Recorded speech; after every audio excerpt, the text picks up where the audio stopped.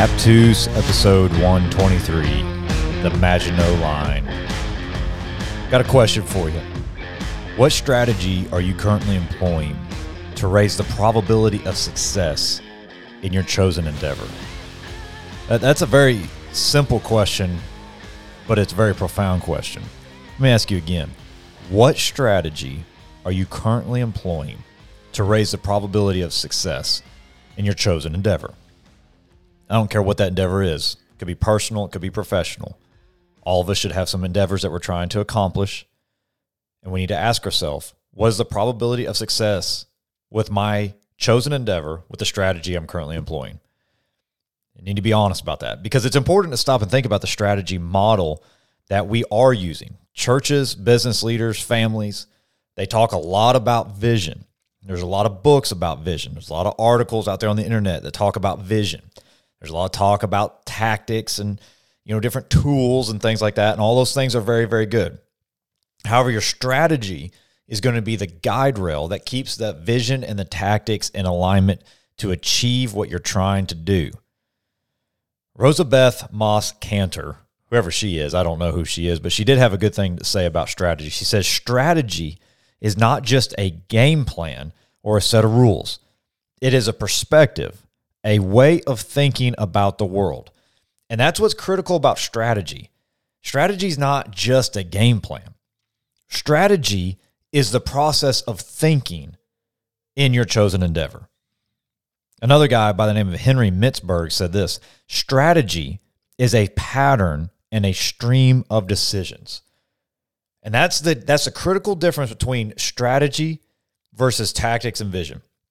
Strategy is my pattern of decisions. It is how I'm filtering things. It is my worldview, my perspective that I'm employing to keep me on path to accomplish the vision. A lack of foresight in an overarching strategy is going to allow you to be sucked into 100 different tasks, and you're going to be incredibly busy, but you're not going to be productive. You're going to be wore out, but you're not going anywhere. You're not going to be making ground on your vision. And church leaders are especially susceptible to this because there's always a lot to do. There's always another sermon to prepare for. There's another meeting to be had. There's another training event to go to, counseling, weddings, funerals, budget review. The list goes on and on. And we can keep all those balls in the air, but we're simply walking in circles if we don't have a strategy making sure that we're moving forward.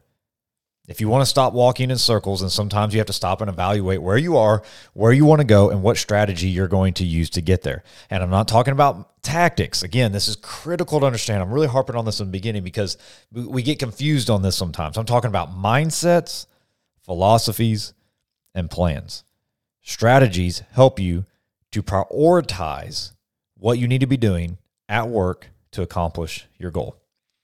Now, let me give you an illustration from history. I know you probably get wore out listening to history illustrations, but I'm the one doing the podcast and I love history, so bear with me. As you know, perhaps one of the most interesting and fascinating periods of history for me is the World War I, World War II era. The first really 45 years of the American history is just very, very fascinating time frame in the world. And what's interesting about World War I is that's the first time to have a large-scale war following the Industrial Revolution. And so what you had was mechanized warfare for the first time. Before World War I, you had rifles that were pretty accurate. You had, cannon fire, things like that. But moving that stuff was very difficult. It had to be done by railway or beast of burdens. It wasn't very efficient. However, you get to World War I, and now you see machine guns, you see tanks, you even see some aviation. And what you have done is you have industrialized death. And in the early stages of the war, there was just absolute mass casualties. Today, the French are mocked as cowards, but if you're a student of human history, you know that in World War I, that the French were anything but cowards. They had this legacy following Napoleon, that they were just tough warriors, and they were going to be on the offensive. That was a Napoleon tactic, just to always be on the offensive, always put the pedal to the metal. And so when the war kicked off, the French were ready to defend their homeland. They were ready to go fight the Germans. And what did they do? They employed many of the tactics that had worked well in the past. mainly offensive charges in the form of bayonet and cavalry charges. Now, you know what happens when you take off running towards a machine gun with your bayonet charge? You know what happens when you take off on a cavalry charge towards a machine gun nest? You get slaughtered. One of the deadliest days of any battles of all time was on August 22nd, 1914. 27,000 French soldiers were slaughtered, mainly because they just kept chasing and taking charges towards machine gun nests. Now, what happened? The strategy and the tactics had not adjusted for the new reality. There was a lot of deadly difficulties that the Army had to go through in the early days of World War I because they had not adjusted their strategy for the new reality. So as the armies started making adjustments, the war ended up into a trench warfare. And in the end, the French won mainly because they figured out how to build fortresses that were effective against rudimentary tanks of the Germans. Now, fast forward to 1928. The French are still reeling from the consequences of the First World War, and they decide that they need to defend the homeland and fortify their borders. So they came up with this brilliant idea. We're going to build a long wall along the French and German border. And the French government commissioned this, and they built a massive, massive barrier known as the Maginot Line. It stretched for 280 miles from the Swiss Alps all the way to the Ardennes Forest.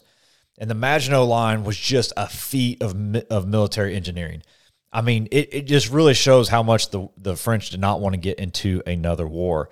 The Maginot Line had this intricate network of tunnels. It was reinforced concrete, fordable artillery placements along the line. They even had a strategy of how they would funnel the enemy into different kill zones. I mean, they went all out. There was just a massive, massive undertaking to build this Maginot Line. And as it took shape, it really became a symbol of the French's commitment to national security. The scale of it is just unbelievable. You can still look at videos today, 100 years later, and you're still impressed at what they built. It was amazing. However, there was a couple critical problems with the Maginot Line, and we're just going to focus on one. There was a weak spot in the line in the Ardennes Forest. Now, check this out. The French military commanders did not believe that the German tanks that they saw in World War I could make it through the forest. So they really didn't shore up those lines along the Ardennes Forest very much. And once again, technology changed, but the strategy didn't, and the results were disastrous. In the spring of 1940, the Germans unleashed a military campaign known as the Blitzkrieg and employed innovative tactics and overwhelming speed. German forces, led by General Rommel, maneuvered around the Maginot Line, mainly through the Ardennes Forest, exploiting its weaknesses and bypassing the defense. So basically, they built this 280-mile wall, and the Germans drove around it. Now, this is just a macro example of what happens to churches all the time. We employ strategies today that worked well yesterday without fully understanding why that strategy worked yesterday. That's the key. It's not that the strategy is good or bad. It's that we don't understand why the strategy worked yesterday. Therefore, we don't truly have an understanding if that strategy is going to work today.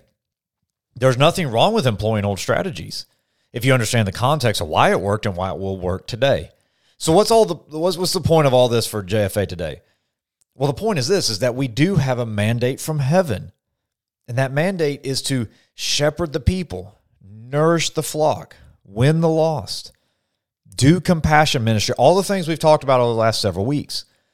And this is a very simple command, but it's a very complex process. And what you see in the early days of the church in the book of Acts is that they had strategies to accomplish this. And we're to do the same thing. There's a lot of tasks. There's a lot of tactics that we've been called to do. Preach the gospel, disciple the lost, nurture the sheep, feed the poor, bless the widows, watch out for the orphans. We're called to do all these things. We're called to help make men know that they need to be God-fearing men. We're called to make sure that women know that they need to be God-fearing women. We're to instill biblical truths into the next generation. We have all these different commands, so we better have some strategies to accomplish these things because good intentions are not enough. We need a system of decision-making to prioritize what needs to happen when it needs to happen. So let me just give you very quickly some thoughts on strategy. Here's the first thought on strategy. From time to time, we need to stop, look around, evaluate the vision, and ask, what strategy do I need to be employing to help me to progress the kingdom vision?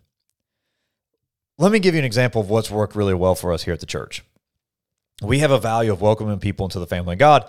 We want to bring people into the family, help them find their seat on the bus quickly, and allow them to have the freedom to move around the bus if they need to. So what strategy did we employ? Next steps. 45 minutes on a Sunday afternoon has allowed us to build a volunteer team in the neighborhood of 120 people, and no one is serving more than 2 times a month on a Sunday. That's a success. I'm happy with that. That is a strategy that is working. To speed up the process even more, we developed a training platform, Aptus, which allows us to send people 15-minute videos, giving them the big idea of their serving opportunity. And now we don't have to pull them away from their family on another night of the week. We've heard so much good feedback about this. Success. That's another successful strategy. So developing a strategy is a creative process. You have to know your vision. You have to know where you want to go. You have to know where you are, and you have to know the keys to your success. In my opinion, the key to success is a simple onboarding process for the church. If the onboarding process takes 5 to 6 weeks of classes, I just don't think anybody in our context is going to stick around that long. The strategy needs to be smooth. And so it's worked well for us. What do you need to do in your ministry? You need to ask yourself, what vision am I trying to accomplish? Maybe it's I want men to grow in Christ and lead their family. So what are we doing to help that actually happen? What strategy are we going to employ? Because our good intentions are not enough.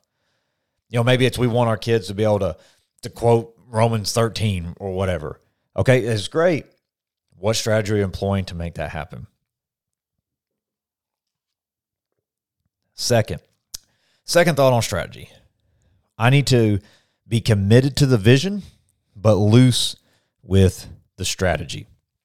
Now, this is really, really critical to understand. As we saw with the French, the strategy that allowed Napoleon to dominate was ineffective in the new reality.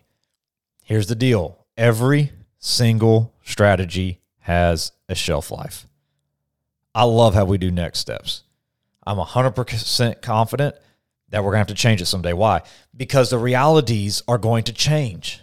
And when the realities change, we're going to need a new strategy to employ. But here's the problem, is that we get comfortable with our strategies because it's familiar to us.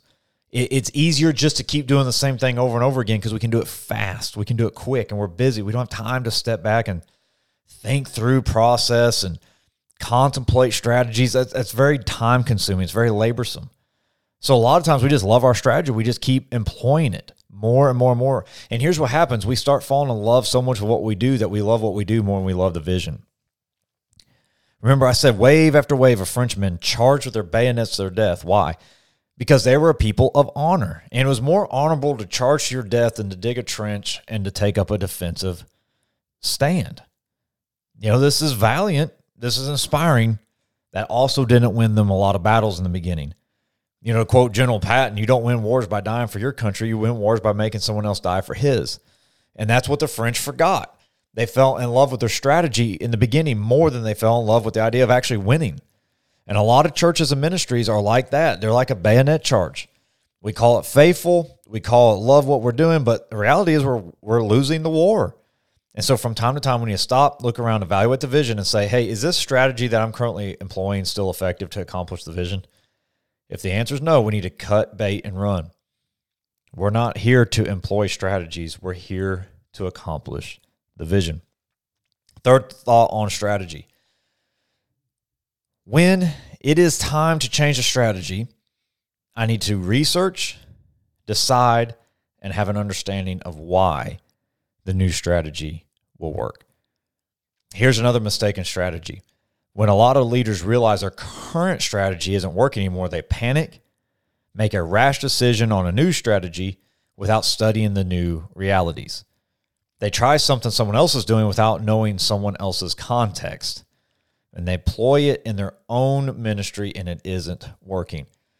When developing a new strategy, you need to do your due diligence to weigh your options, to gain an understanding of your new reality, and pray through to find the right change. When a strategy isn't working, you need to adjust quickly because it's evident that the new strategy is not working. However, you don't want to change too many times because it starts to wear out your team. So there's this balancing act in there. That's why you really need to do your due diligence on the front end before you start presenting this stuff to your team so you don't wear them out with constantly shifting strategies. I want to wrap it up with this thought.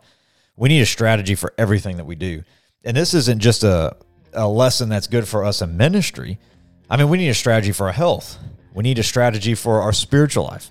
We need strategies for raising our kids and for, dating our spouses. We need a strategy in literally every area of our life. Now, I know that sounds like a lot of work, but you already have a strategy if you're defined it or not. So you might as well have some sort of predetermined strategy. Remember, strategy is just a pattern and a stream of decisions. You already are making decisions. You already have a pattern. So you might as well define that pattern in every single area of your life to get the results that you want. God bless you.